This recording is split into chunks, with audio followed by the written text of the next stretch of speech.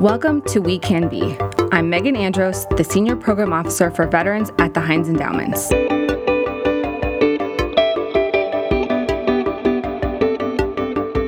We all know at least one post-9/11 veteran, with millions of them having served our country in the past 2+ decades. Communities, neighborhoods, and employers alike have found that our post-9/11 veterans bring enormous leadership skills, technical ability, and work ethic to our world as they make the transition from active military service to civilian life. But the nuances of how they make that transition, including the significant challenges many experience, have until recently largely eluded us. Today's guest is Dr. Daniel Perkins, professor and founder and principal scientist of the Clearinghouse for Military Family Readiness at Penn State University. Danny has led the largest ever longitudinal study of post-9/11 transitioning veterans, the Veteran Metrics Initiative. The initiative has revealed some hard truths about the bureaucratic, financial, health, and vocational obstacles they often face. We'll talk with Danny about the ways we may be failing our veterans at the moment they need us most, and how this groundbreaking data paves the road for a better way. Danny Perkins, welcome to We Can Be. Who are we talking about when we say or use the term post-9/11 veteran? We're talking about those veterans who served in the 20-year war, Global War on Terror, and mostly folks that had got in post-9/11, not all, and had served their country for a period of time. So individuals who have been in the military, Guard, Reserve, or active duty since September 11, 2001. And I know the population, we are still using that label for people who are joining today. Correct. We wouldn't be talking about Vietnam veterans or Korean War veterans. We would be talking about people like yourselves. You served the military, and you did that post-9/11, and for you, in the Global War on Terror. Sure, I am very personally understand what transition feels like. You led the Veterans Metrics Initiative, the largest ever longitudinal study of post-9/11 transitioning veterans. Your team conducted surveys of veterans at 6-month intervals over a 3-year period to monitor changes in their overall well-being. One finding that stands out is that only 34% of veterans were deemed successful in their transition from military to civilian life at the 2.5-year mark. For many of us, that statistic is alarming. Can you outline how you identified this number? What we did was we looked at 5 domains. We looked at the domain of employment, the domain of mental health, physical health, financial, and social relations. And what we did in each of those was we pulled out some criteria. What is successful and what is not? In that definition of successful, we always relied on the veteran's voice. How satisfied were they? So, for example, with their employment, how satisfied are they with the job they have? So that played a role. If they were really unsatisfied, we wouldn't consider that a successful transition. At least it's part of the criteria. We also then looked at other indicators. So did they have a full-time job? And were they satisfied? That made up, was it successful or not from an employment standpoint? For the physical health, we looked at 3 different areas. We looked at risk-taking behavior. How much risk-taking behavior were they doing? Were they drinking too much? Were they engaged in drug use? Were they doing preventative measures such as eating well, exercising? And then we also looked at the amount of stress in their life. And what we found for that 34% was 34% were successful in 3 or more of those 5 domains. Not what we would want, I think. I think we'd want that number to be much more like 60 or 70%. And is the sample, the 10,000, representative of the population, meaning Guard and Reserve, the number of women? How did you account for that? Most of the time when people hear about research, we automatically think it's representative, which is really not a good decision on our part, because most of the time it isn't. In this study, what we were able to do, since we knew the population of folks transitioning out, we could take the data, and what we did was apply weights to the data so we can talk about what does it mean for the population of transitioning veterans. So we're talking about post-9/11 veterans. We definitely have weighted data for both gender and race and understanding each of those veterans in their capacity. And rank here matters because, when you're talking about officers versus enlisted, oftentimes that means, not always, but means a college degree, which you would assume really impacts a person's transition rate. Right. So one of the weights and one of the covariates we call to weight was pay grade or rank. So we were able to sort of control for that difference. You have dug through and analyzed so much data that you gathered from this study. What findings have really stood out to you or maybe even shocked you? That the military is really an avenue to change your life trajectory in a positive way. So what we find is as veterans transition out of the military, most of them, from an educational standpoint, are much better off than their same age mates that did not engage with the military. Whether they get a degree before they get out, and quite a few do, or they then use the post 9/11 GI Bill to pay for them getting a degree after they get out. We have seen that they are about 2.5 times more likely to have higher education, post-secondary education, than their civilian peers of the same age. And then the other, maybe turning it to the negative side, and we talked about that number, the number of folks that struggle. And I think it's easy to think of a veteran as a monolithic kind of entity when actually they're not. Obviously, they're very different. And what we also need to think about is they may struggle in one or two areas and be doing well in other areas, but over time you start seeing those cracks widen. Mm-hmm. And we have to figure out how to capture them early enough to sort of thwart the tailspin that may happen if we don't. I know one thing that I found particularly helpful or interesting or relevant, I think, is the number of women who experience military sexual trauma while serving. The Department of Defense captures and releases publicly annual reports. Your study found over the course of their service, the percentage of women who are sexually assaulted, harassed, and I believe it was 18% of women. Is that true? Yeah, 18.3%. It's unwanted sexual touching. So I don't want to go as far as say assault. But physically touched in a way that they didn't feel comfortable with. 18%. Seems like a meaningful finding. Well, I think it's even more meaningful when you can couple it. How does it play out for other things? So what we see is, and we'll just take your example of a female veteran who perhaps had adverse childhood experiences. And what we learned in our study is if she had 3 or more of those, as well as had a military sexual trauma, she's 9 times more likely to be thinking about taking her own life, to be reporting anxiety or depression symptoms, to be reporting PTSD. Yeah. The same thing we see for males as well. We don't often think of males, but we do know, and our data clearly points to, it's about 4% of males having military sexual trauma.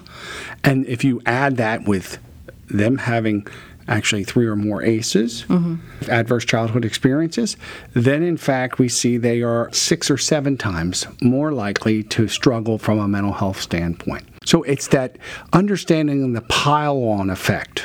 You add adverse childhood experiences, you add military sexual trauma. Then if you put in combat exposure, it's a trifecta. For almost a guarantee, this person is going to struggle at some point in that first 3 years. Correct me if I'm wrong here, but over 40% of women who join the service, who serve in the military, had pretty significant childhood trauma levels. Yes, and similar to civilian in the sense, civilian women, it's around 30%, but for military veterans, we see it's around closer to 40% of them reporting some adverse childhood experiences. What I was surprised with that is the percentage that had 3 or more. 31% have 3 or more. 31%, okay. Right, so that's a large number of folks that are having multiple childhood traumas. You differentiated between combat trauma, military sexual trauma, and childhood trauma. I have for years been concerned that when we talk about veterans and mental health, we go to it's a combat trauma issue as the default. And what your study, I think, really showed is that's not the case. And the nuances between childhood, combat, sexual trauma matter in someone's transition. Exactly. And in fact, when you think about it, if we look at any of them by themselves, their impact is not nearly as great as everyone assigns to it. It's really when you start getting a pile-on effect. You put 2 together and it becomes a lot of weight for an individual to carry around. So for ACEs, we see if you're below 3, actually it has a steeling effect. It actually, steeling meaning hardening effect. The individual learns how to be resilient, how to bounce back and be stronger from that experience. It's when there's too much, right? There's just this pile on that it's very hard for an individual, because individuals are all different, right? So some individuals can take more pain than others. Sure. And same thing is true for trauma. Some individuals can take more trauma, but all of us have a breaking point, right? And so what we're seeing when you start looking at, well, how do these things come together, that we get to breaking points for individuals. A clear policy issue for me. Why are we not screening? Why is the Department of Defense not screening for adverse childhood experiences?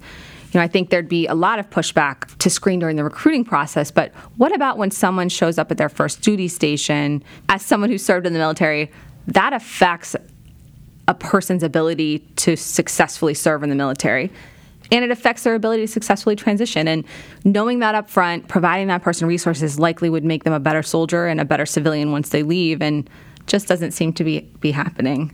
Right. And I think it may be due to cost. I mean, we have to think about it. Sure. If we ask these questions and we find that 31% of our female soldiers are reporting 3 or more ACEs, we really are obligated to provide some kind of preventative support for those individuals, because we know already that there's a magical number with 3. That's a lot, right? And so it's really important for us to do that.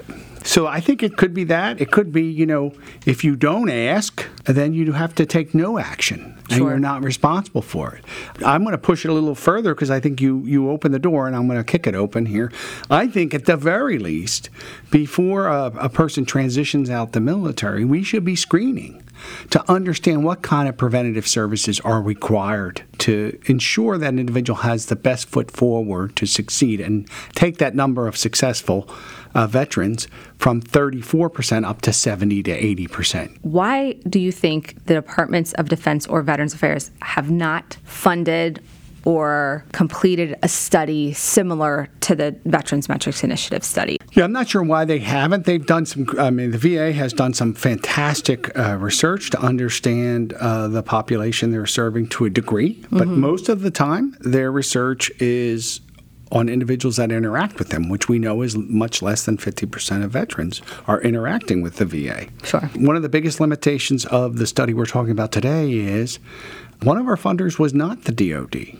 They did not want to play, and we have not been able to take our data, 3 years of post-military service data on individuals, and link it to their data from their military service, which if we did that, we might be able to better understand some of the challenges of that transition by understanding what they're coming out with to some degree. Yeah. And we're not doing that. And so I don't know exactly why they're not. I think your point's well taken. I mean, again, if you ask, you might be obligated to do something.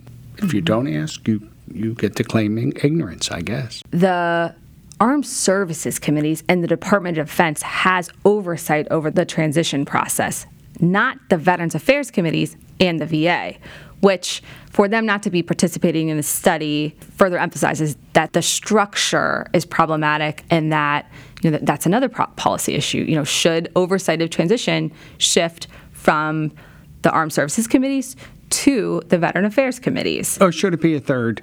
Should it be some kind in their interim that helps the warm handoff? Because what we see is they're not a warm handoff. Yeah. All right. There's this transfer of data at some point, but it's not done in any way that I would say that you can have some learnings that go on. The other thing is, why wouldn't the DoD want to know? They're having trouble recruiting right now, tremendous trouble.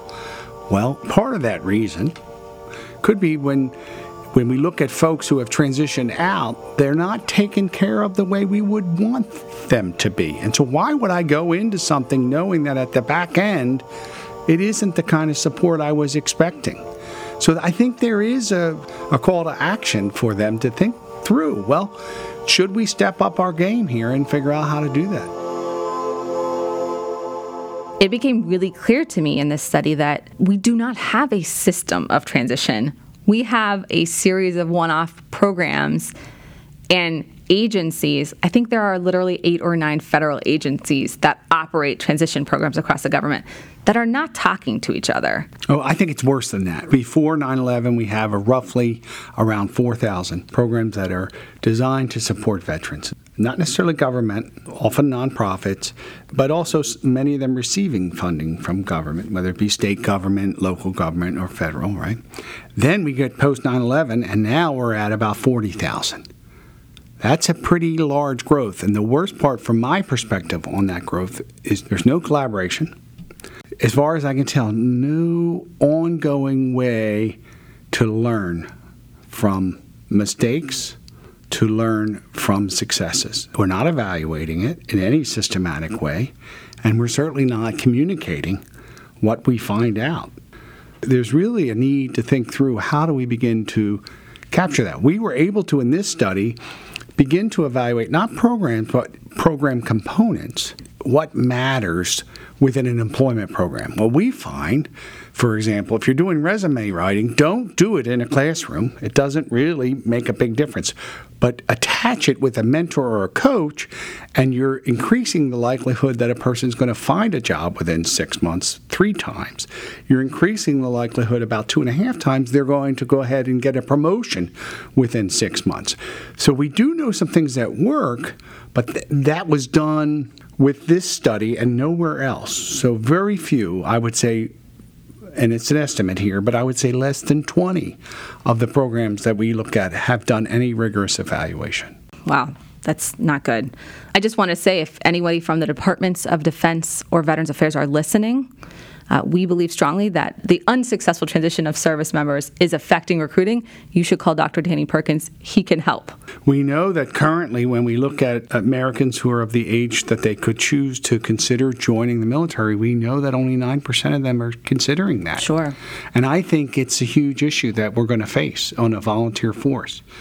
And if we don't want to have to go back to a draft, I think we need to start thinking through what are the reasons why. Which is an entirely separate podcast. It certainly is. I feel like it's a worthy conversation to be having, definitely, as things appear to be getting less stable around the world versus more stable.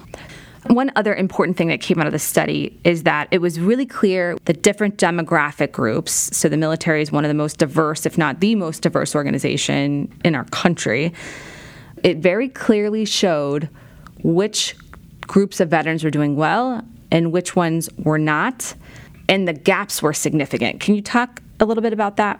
What our data showed is if you were a minority or if you were a female, you were much more likely to struggle with the transition and to not engage with the supports available to you.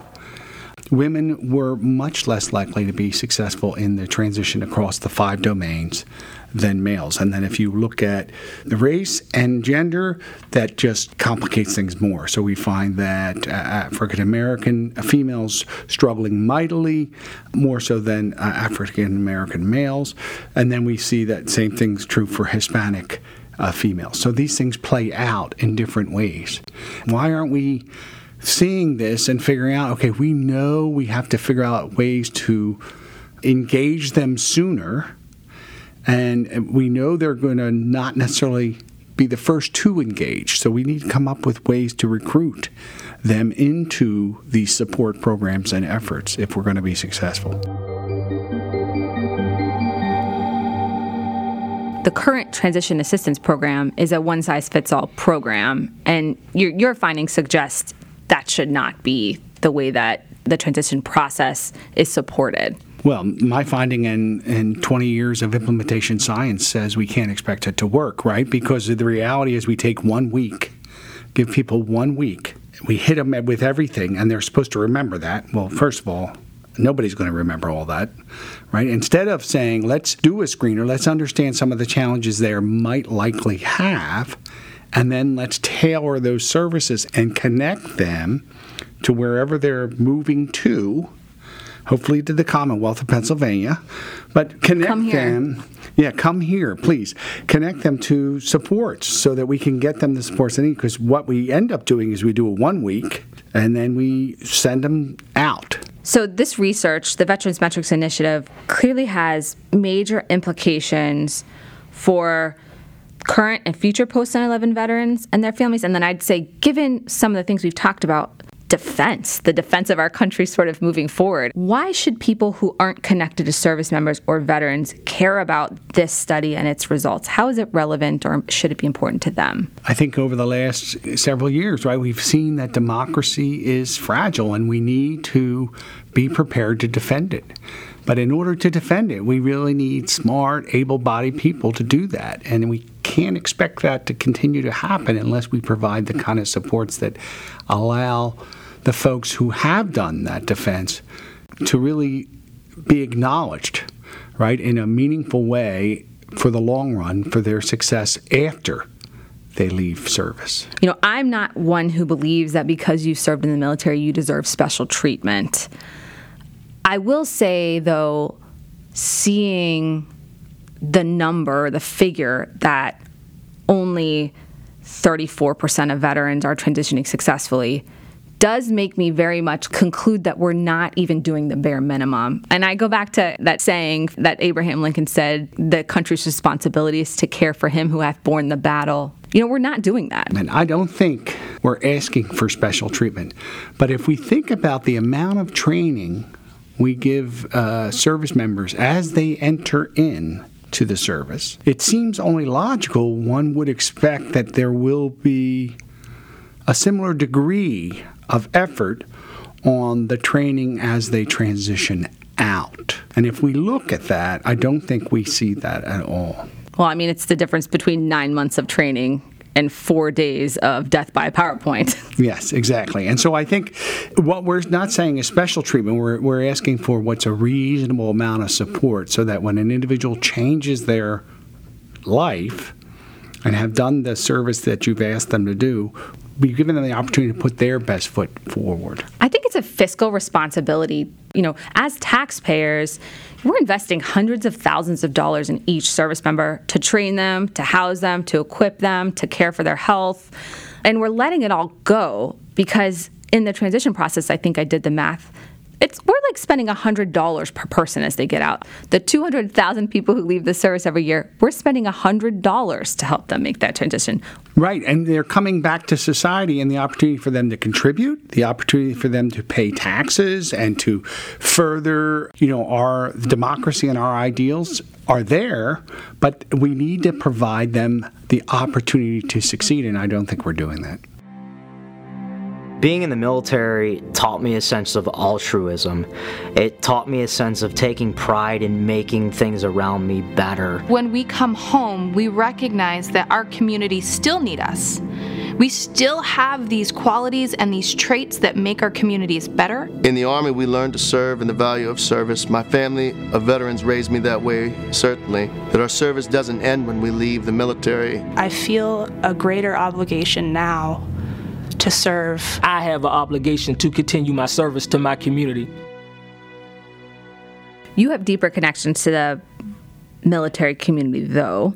Your father served in the military. Can you tell us about his experience and whether it connected at all to your childhood experience? My dad went into the military at age 16. He wasn't much of a school person. He didn't actually like school at all, didn't do very well at it, and his father took his life when my dad was 16. And after he had taken his life, about 2 weeks of the mourning and grieving process, my dad came back to his mom with paperwork and said, "Mom, we need to sign this so I can get back to school." But he really was bringing paperwork so he could go into the Army at age 16 and not have to wait. There's two things that we did growing up that I think it's clear part of his military training. First of all, you really weren't allowed to sleep in our house past 7 o'clock. It was pretty serious. Well, you wake up early. I do know that. Yeah. So maybe that's a carryover. And then the second thing, which I always thought was really interesting, is, Memorial Day for us in our house always involved having to go to a local cemetery and clean things up. Huh. So for me, it made a lot of sense.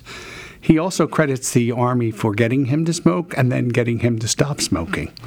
Do you talk to your dad about your work, the work you do today? A little bit. I think he doesn't really fully understand, but he appreciates it, and I think he's happy about it. I will say, if I could go back and do it all over, I think I wish I had considered serving. I didn't, but you can't go backwards on that one. Sure. So the research you've led has identified opportunities for improvements in services for our veteran community, but the coordination and connection of those services to those who need them has been a major barrier.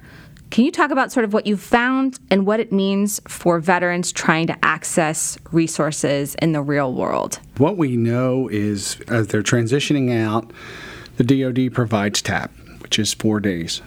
And that's pretty much it, right?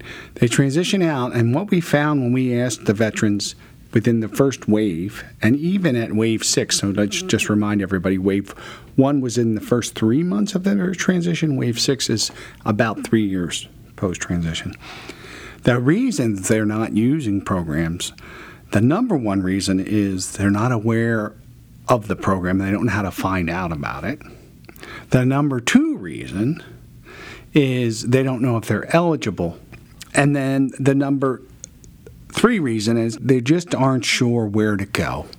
You need a robust navigation system that allows them to have some interaction, have some conversation, and identify, because usually they'll come in and maybe they're having an issue of maybe they're trying to find employment. But in the conversation, you find out that, they're struggling for housing or they're struggling to pay the electric. So there's usually a comorbidity of problems that a navigation system would allow you to catch early enough before it becomes a massive issue. When I first got out of the Army, the sense of purpose, the meaningfulness was gone. I went from being surrounded by people, like-minded, like experiences, to a completely opposite environment where people couldn't care less who you are. The first thing that I missed was just knowing that someone was going to look out for me and I was going to look out for them. The challenge of leaving the Marine Corps and entering civilian life is job opportunities. I found myself knocking on many doors and not having opportunities. There was no one to sort of guide you to the supports that you may need. Mainly it was, you don't want to stay in the Army? All right, well, there's the door. Everything that was meaningful about that experience is now gone. So I sat around not knowing really what the future held. Let's be honest that the transition from the service is a major life disruptor, right? You lose your housing, your health insurance, your job at the same moment when you final out, as it's called in the service, and leave the gates of your installation for the last time. You have a number of needs that you have to navigate. I think many citizens who aren't spending their time thinking about this, believe the VA has this all in hand. And to be fair to the VA, I don't think we can expect them to have it all in hand. Sure, they have a narrow mission. Right, and it's around health. Yeah. It's defined. The health is defined, usually physical and mental. Mm-hmm. But that's it. But what we know when we start looking at what impacts health are all these other social determinants, right? So how do we create a system, a way for the veteran to access all the different supports available to them? And so I think a navigation system makes sense. And by the way, if we can figure it out, it could help us in working with civilians, right? I mean, this is something that can be applied to other audiences. Definitely. We've spent a lot of time at the endowments working on care coordination and investing in a network in Pittsburgh called PA Serves. And, I think the reality is transition is very local. Veterans are community members, and our work in PA Serve so far, we've seen the majority of people that we actually see in the network, their needs that they present with have nothing to do with their military service. We are humans, veterans are humans, and we need connections to resources. It's particularly acute during the moment of transition, though. But you bring up a really good point, and it's a point that I think people don't realize. Transition is a place where things could go wrong, or it could be a place of great opportunity. Oftentimes, if you can intervene or have a prevention effort at the transition point, we see this with, for example, middle school to high school is a perfect place to really work with young people to help them understand about alcohol and drug use. That's the time to do it. It's not in the middle of high school. It's at that transition point. And we see that transition is a place where there's an opportunity. Is there an individual story that sticks out to you about a veteran who had a really hard time accessing services as they were leaving the military? I don't know if it's an individual as much as in doing presentations and in speaking with veterans actually across the country. There's a couple of things that really jump out at me. It's amazing to me the number of veterans who wouldn't necessarily call themselves veterans. We see it much higher with females. We also see it with people of color who have served, right? They're just less likely to define themselves that way. But the other part is not wanting to get special treatment or get help. And they don't want to be a burden. They don't want to carry any stigma. But in reality, what I think we haven't created a system in place for them to take action for their own well-being, right? We haven't created a real clear pathway. An emotional celebration overnight. After a hard-fought battle on Capitol Hill, veterans and advocates, including Jon Stewart, gathered with lawmakers to toast the passage of the PACT Act. The motion is agreed to. Providing expanded health care access to veterans sick and dying from exposure to toxic burn pits. A veteran policy issue that recently made headlines was a new law that expanded VA healthcare and benefits for all generation of veterans, from Agent Orange to the 3.5 million post-9/11 veterans who were exposed to toxic chemicals from burn pits and chemical warfare during their deployments. Does the publicity that surrounds a bill like that or a topic like that, how does it affect your work? Well, the immediate effect is people reach out and see if you have any information on that. But the other thing is if you don't have it, which we don't, there is an opportunity to change the conversation a bit. We've done that a couple times where we really talk about, well, we don't have information on that, but what we do know is in terms of mental health, these things seem to play out, but we're not asking it early enough to deal with it. Pivoting the conversation. So there is opportunities that occur because of those acts that come about, because of the federal government's focusing in on something, but it requires a sort of a pivoting if at all possible. Because it's a question I also struggle with in my work. How do you stay positive and motivated when your findings aren't being implemented or when the pace of change is so slow? It's people like you and other people you come across that their passion and commitment to this work helps you. So you rely on others. I think we don't do that well as a society, but it's really when you find someone that helps lift you up. It does that. I also get a great sense of accomplishment when there is a small win, and figuring out a small win is important, I think, for part of that conversation. And now a question that we ask all of our guests. The name of our podcast is We Can Be.